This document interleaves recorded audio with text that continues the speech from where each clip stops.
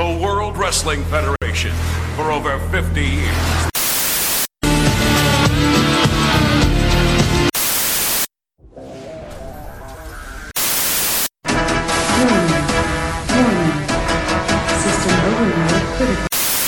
The recognized symbol of excellence in sports entertainment.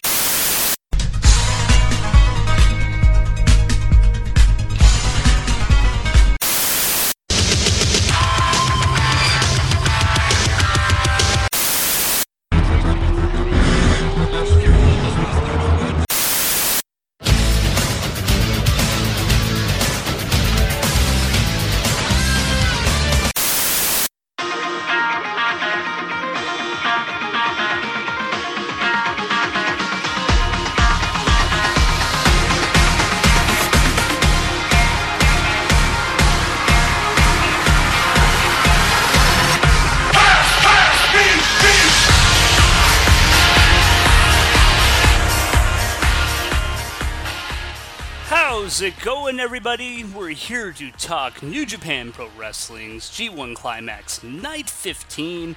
Josiah here for Wrestling Review Central, and this night featured an absolutely phenomenal main event between Hiroshi Tanahashi and Tomohiro Ishii.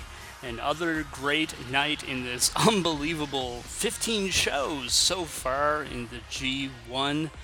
Just amazing, this whole tournament so far. If you are a wrestling fan, you need to really watch all of these shows, as hard as that is. If you can't, well, I'm certainly going to recommend certain matches to you on every show. Unfortunately, that list has become very long, and by the end of this, all these guys would have wrestled 90 matches, and I could recommend probably at least 50 or 60 of them, and which is incredible. Yeah, absolutely incredible when you consider the quality of matches being delivered this G1. And so I decided to open this with Juice Robinson's theme after he had a significant win against Kenny Omega, probably one of the biggest upsets of the tournament, if not the biggest. Maybe Evil beating Okada is the biggest upset, but I played Evil's theme last time because he beat Okada in what was easily the biggest win in the show, or the biggest win of the show. My tongue got a little tied there. Juice here, had a huge win against Kenny Omega, so I decided to play his theme here and give Juice's music an opportunity to play on this podcast. Plus, it's a really great theme. So our first matchup in the opening tags was Juice Robinson and David Finlay, Taguchi Japan, against Katsuya Kitamura and Tomoyuki Oka. These guys, the brothers, the Young Lions, who are now best buddies again. And I like I said it before, and I'll say it again, I'm really behind these guys as a tag team, those Young Lions. The finish of this match came when Finlay pinned Oka following a stunner. And so David Finlay proving that he's at the head of the Young Lions right now, getting wins over all the other ones. Next up, we had Los Ingobernables to Japan, Evil and Hiromu Takahashi against Michael Elgin and Hirai Kawato. And Takahashi submitted Kawato with a Boston Crab. Then we had Tama Tonga and Yujiro Takahashi, the Bullet Club, against Tenkozy, Satoshi Kojima, and Hiroshi Tenzan. And Tonga laid out Tenzan with a gun stun and got the win. Then we had Los Ingobernables to Japan yet again, when Kenny Omega, defeating Kenny Omega and Chase Owens when Sonata submitted Owens with the Skull End. So LIJ got a win over the Bullet Club. Then we had Chaos, Kazuchika Okada, Toru Yano, and Gedo beating Minoru Suzuki, Taichi, and El Desperado when Yano ripped off Taichi's pants and then rolled him up. And Taichi, of course, had his tights underneath, but, typical Yano stuff.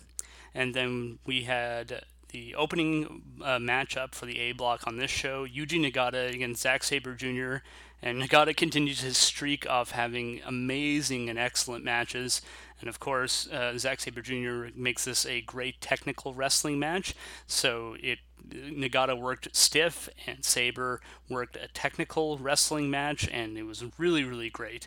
They had some good chain wrestling on the ground. Desperado ended up grabbing Nagata's leg, but Nagata did not get phased by this, and he hit Sabre with a big boot. Sabre then transitioned and used his feet to strike Nagata's wrist, and then turned it into a wrist lock, and then he took control, stomping on it. There was a lot of mat wrestling coming here, and Nagata ended up taking down Sabre with a crossface. He then picked up Sabre for an exploder, but Sabre transitioned into a guillotine choke, and then went back to working over Nagata's wrist. Sabre got Nagata in a triangle choke, but Nagata popped out and transitioned into his trademark armbar. This was a great technical wrestling match, and then they each took shots at each other's injured arms and then hit each other with kicks. Sabre, of course, using his typical penalty kick style. Then Nagata went for a back suplex, but Sabre countered into his octopus stretch, known as Hurrah!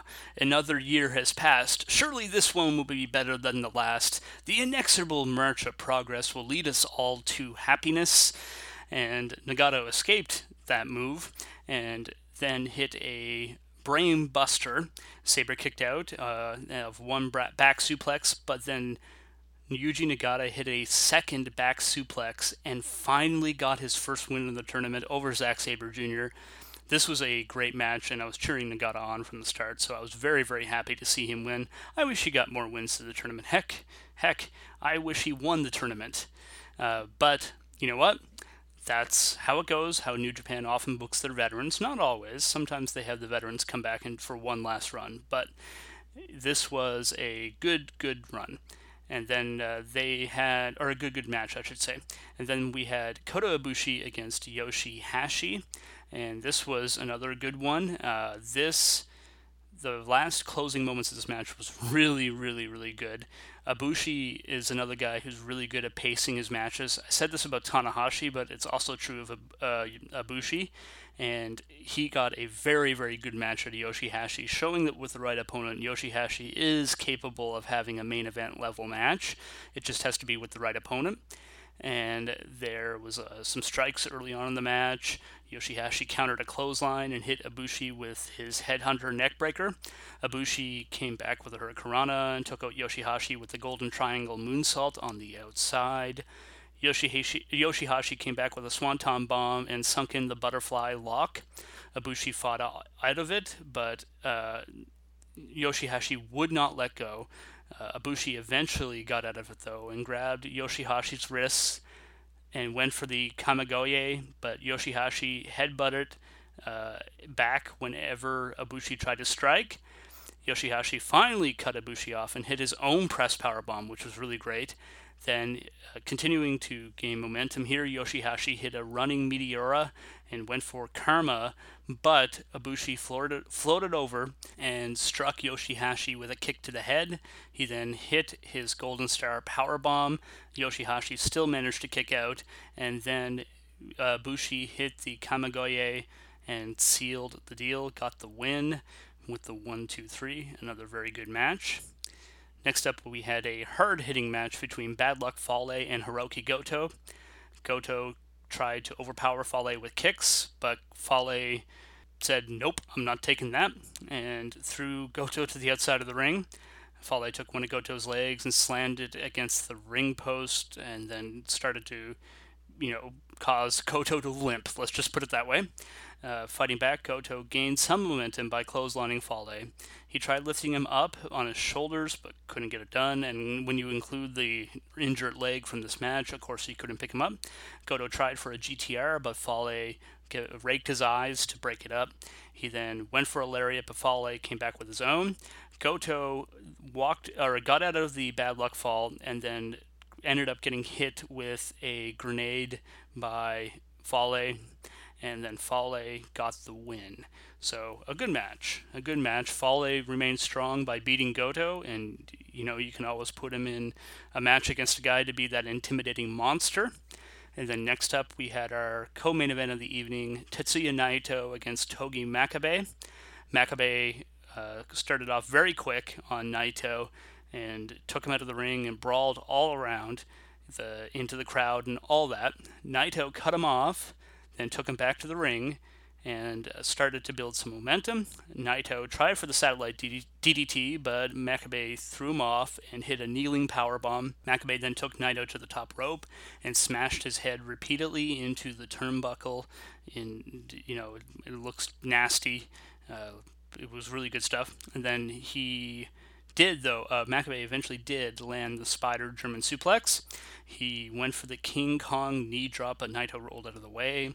Naito countered back with a capo kick and went for Destino, but Makabe blocked it and hit a lariat. Naito hit kind of a reverse Destino, I guess, and then followed with another Destino for a win. And this was another great match from Naito, who's also having an amazing G1. There's so many guys having a great G1 this time around. Then we had Hiroshi Tanahashi against Tomohiro Ishii, and these two always deliver, and this was no exception. They exchanged brutal chops early on. Tanahashi went after Ishii's leg, and he took Ishii to the top rope and tried to launch him off, but Ishii wouldn't budge because he's a tank. So Tanahashi then hit a dragon screw, which took him out. Ishii started to build momentum, though, by hitting a dragon suplex, but then Tanahashi countered right back with a sling blade. Tanahashi missed a high fly flow and countered Ishii's sliding drop kick into a crucifix. That was a cool spot. Ishii's going for his sliding clothesline, and it was countered into a crucifix, if you can imagine it, but you need to see it. It's a great, great spot. Then Tanahashi continued to work on Ishii's legs and hit a few more dragon screws and then locked in a Texas cloverleaf. And after repeatedly going after Ishii's leg, Tanahashi's fortune finally turned against him, as the notes here on WrestlingObserver.com says. Ishii then gave one of his legs a stunner and started to work on Tanahashi's legs. So Ishii went for a knee crusher, but Tanahashi countered that with a sling blade. Then Ishii came right back with a big lariat. Then Ishii locked Tanahashi in the sharpshooter, invented by Riki Choshu, I believe it pronounces her name correctly, but made famous by Bret Hart and Sting, of course. And he quickly made it to the ropes. Ishii got a setback as Tanahashi gave him another dragon screw, but then he met Tanahashi on the top rope and unleashed a huge superplex. Ishii tried to hit a brainbuster, but Tanahashi countered and hit two twisting neck breakers. Ishii tried for another brainbuster, and this time Tanahashi hit Ishii with a dragon suplex. They kept going back and forth, exchanging near falls here. This pace was insane at the end of the match, and both were kicking out as they hit big moves. Tanahashi ended up crawling to the corner after taking him out and hit a high fly flow, and then he went for a second, and Tanahashi hit it and got the pin. Tanahashi was selling his leg and looked utterly exhausted because maybe he is, but I think he was just selling. And this was fantastic match between those two of the best in the world today, and maybe two of the best ever in Tanahashi and Ishii. And so the current standings, I didn't update this in the last podcast, but I will now. In the A block, we have Hiroshi Tanahashi at 12 points, Tetsuya Naito at 12 points, so they're tied for first. Bad Luck Fale at 10, Kota Ibushi at 10, Zack Sabre Jr. at 8, Tomohiro Ishii at 8, Hiroki Goto at 8, Togi Makabe at 6, Yoshihashi at 4, and Yuji Nagata at 2. In the B block, we have Okada leading with 12 points, Kenny Omega just behind him with 10, Evil with 10, Minoru Suzuki with 8, Sonata with 8, Michael Elgin with 6, Toru Yano with 6, Tama Tonga with 4, Juice Robinson with 4, and Satoshi Kojima with 2. So this was another great show. But oh my, coming up, we have Night 16, the main event between Kazuchika Okada and Minoru Suzuki, and you know that match is going to be awesome. And indeed it was. It did not disappoint at all. It it was a really good match. But we're going to talk about that in the podcast on night 16, which will be recorded in just a little while. And then we'll be almost up to date, and do one more on night 17, and it'll be ready just before night 18, which I will be watching live tonight and recording a podcast on later today. So that is everything here, folks, and now I'll close you out with Jesus music and other great theme, or as I guess some of these kids say today, is a bop. I have no idea what that means. I'm guessing it means it's a good song. So here you go, folks. Talk to you again after a while.